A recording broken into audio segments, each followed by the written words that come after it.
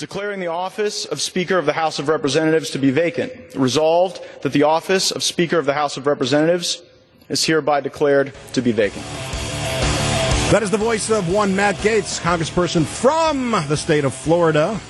Let's bring it close to home. Joining us on the Tri-County Contracting Hotline is one of our congresspeople in the state of Wisconsin, frequent guest of the program on WTMJ Now, Glenn Grothman.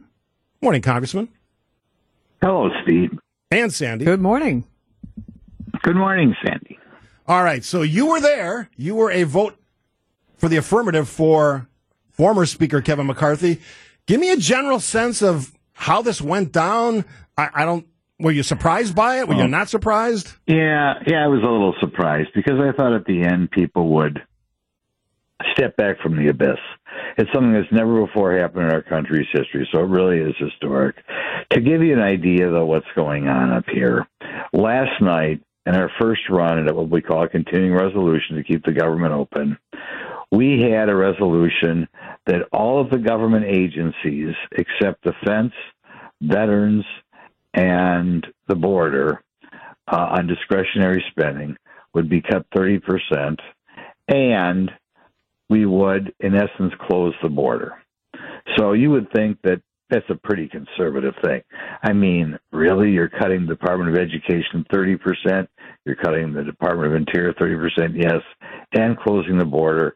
And 21 Republicans voted against that because they felt it wasn't conservative enough. So you have, that's kind of amazing, isn't it? Yeah. Was that the beginning of the end for McCarthy when that happened? Well, it showed more that he was losing control. I will point out of the 21 people who voted against it, several apparently came to McCarthy's office and apologized, saying they didn't realize what they had done. Interesting. That's believable. But it tells you kind of the complete lack of control that McCarthy had here. I still was surprised when it happened, and I was surprised by how much it happened by. I mean, they lost 8 Republicans.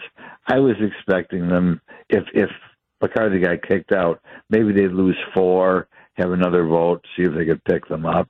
But 8 people, that's kind of a lot to, and no plan B, which is kind of amazing too. I mean, normally you'd figure they'd say this is what they want. They have no idea what they want.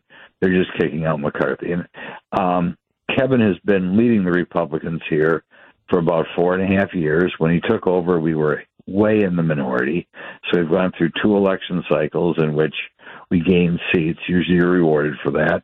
And like I said, he keeps throwing out bills that don't pass the Senate because the Democrats have the Senate, but very fiscally frugal bills, tough on the border bills.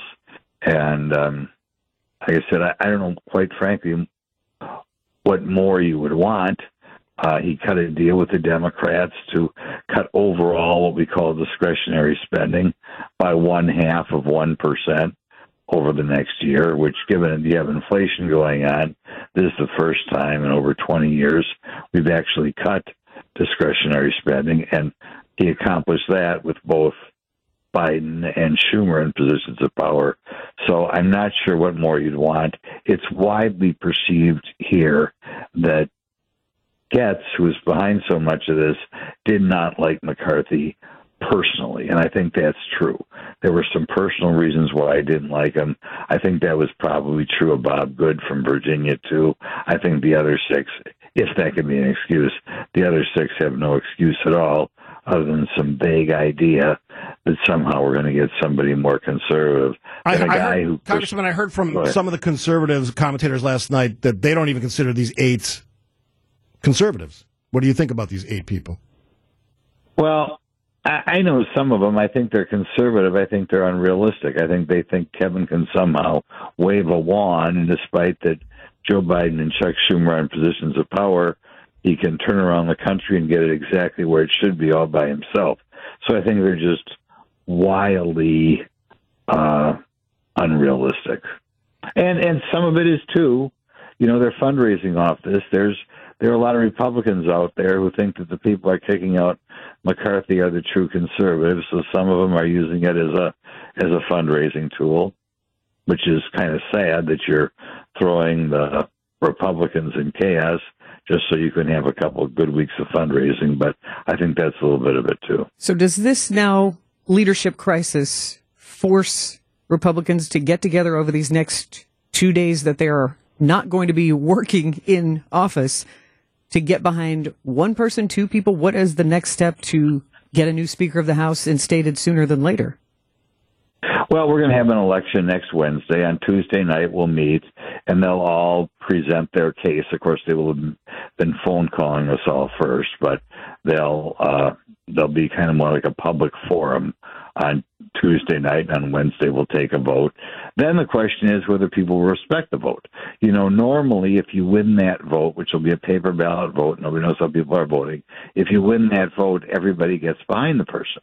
But as we recall in January, Kevin McCarthy won the paper ballot vote overwhelmingly, and a bunch of people wouldn't vote for him then. So we could go through the same thing. I talked to one of the Freedom Caucus guys last night, and he felt that if the person nominated was not conservative enough, they wouldn't let that. They would again team up with the Democrats and make sure we had no speaker. So, we'll just have to see what happens on Tuesday night. There are rumors that Steve Scalise and Tom Emmer from Minnesota are going to run for this. There's another guy, Hearn from Oklahoma. Can they get the votes? Can they get the votes they need to be the next speaker?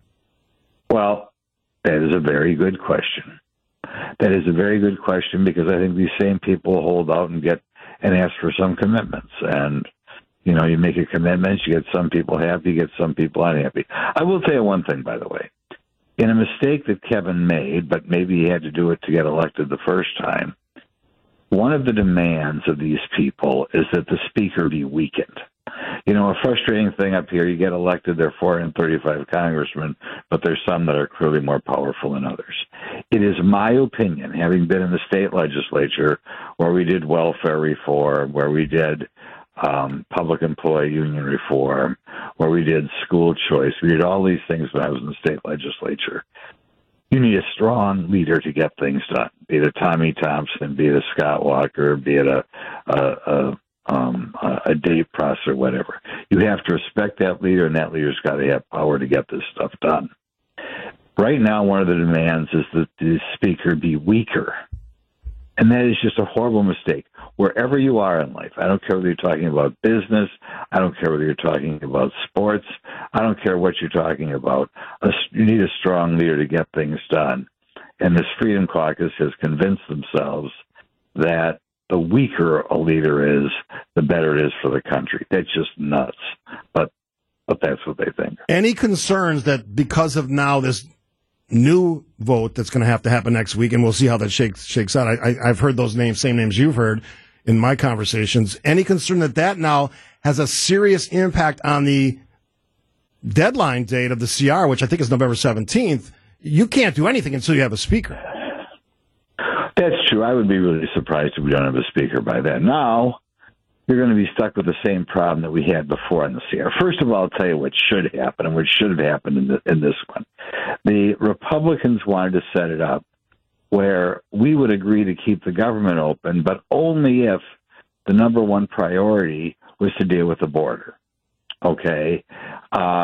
And we really didn't have time, given that these guys wouldn't get on board, to set up that situation. But we wanted to show to the public we will keep the government open if the border is in essence shut. And we will see whether the same cast of characters allows us to do that. And as right now, we should be educating the public. The Republicans are dealing with the border crisis. The Democrats aren't. Are you confident you'll have a speaker by next Wednesday? New speaker?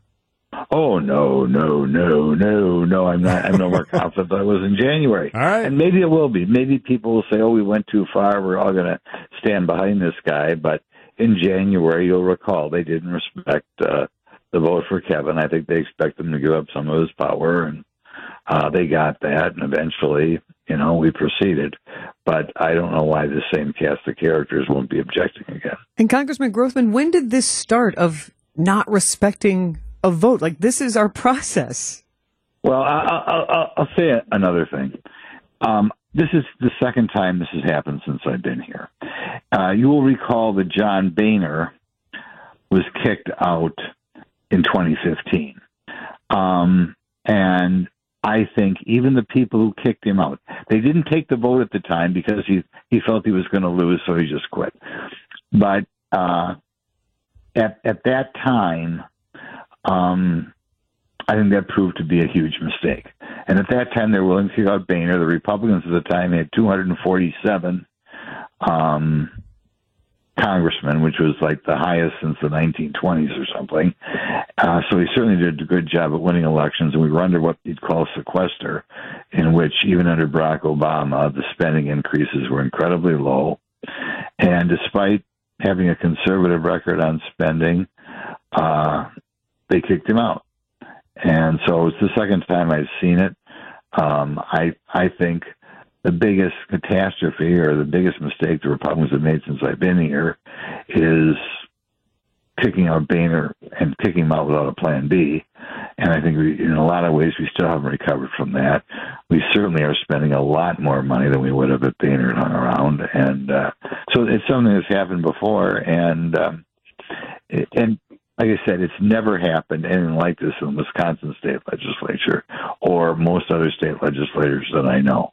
So, and it usually doesn't work out good. The Republicans will just have to pull together behind the new person, whoever that is, and, make sure we give him or her, all the support we can, because it's important for the nation that we win the elections a year from November. I mean, you have the border going on, you have the inflation going on, you have the welfare even more out of control. And the problems don't go away just because we have a speaker problem in this country. Got to let it go there. I want to thank your staff for keeping me posted on some of the developments there. You have an outstanding congressional staff there, so you should certainly pass that on to those folks. And I look forward to future conversations. Okay, thanks. Thank you. Wisconsin Congressman Glenn Grothman, he was there. He was one of the yay votes for Kevin McCarthy, and he's obviously in the minority. So we're going to get back to that later in the show. We're going to hear what you have to say about it. To me, this is a serious challenge to the way we govern in this country. I think you mentioned this point, not understanding that we have divided government by people who are in government is a big problem. Well, divided government is one thing that's one party seemingly against another party. This is within one party. Yeah, both true. parties are experiencing this kind of fragmentation, and absolutely it's insanity. leading us to a standstill. It's not moving things forward.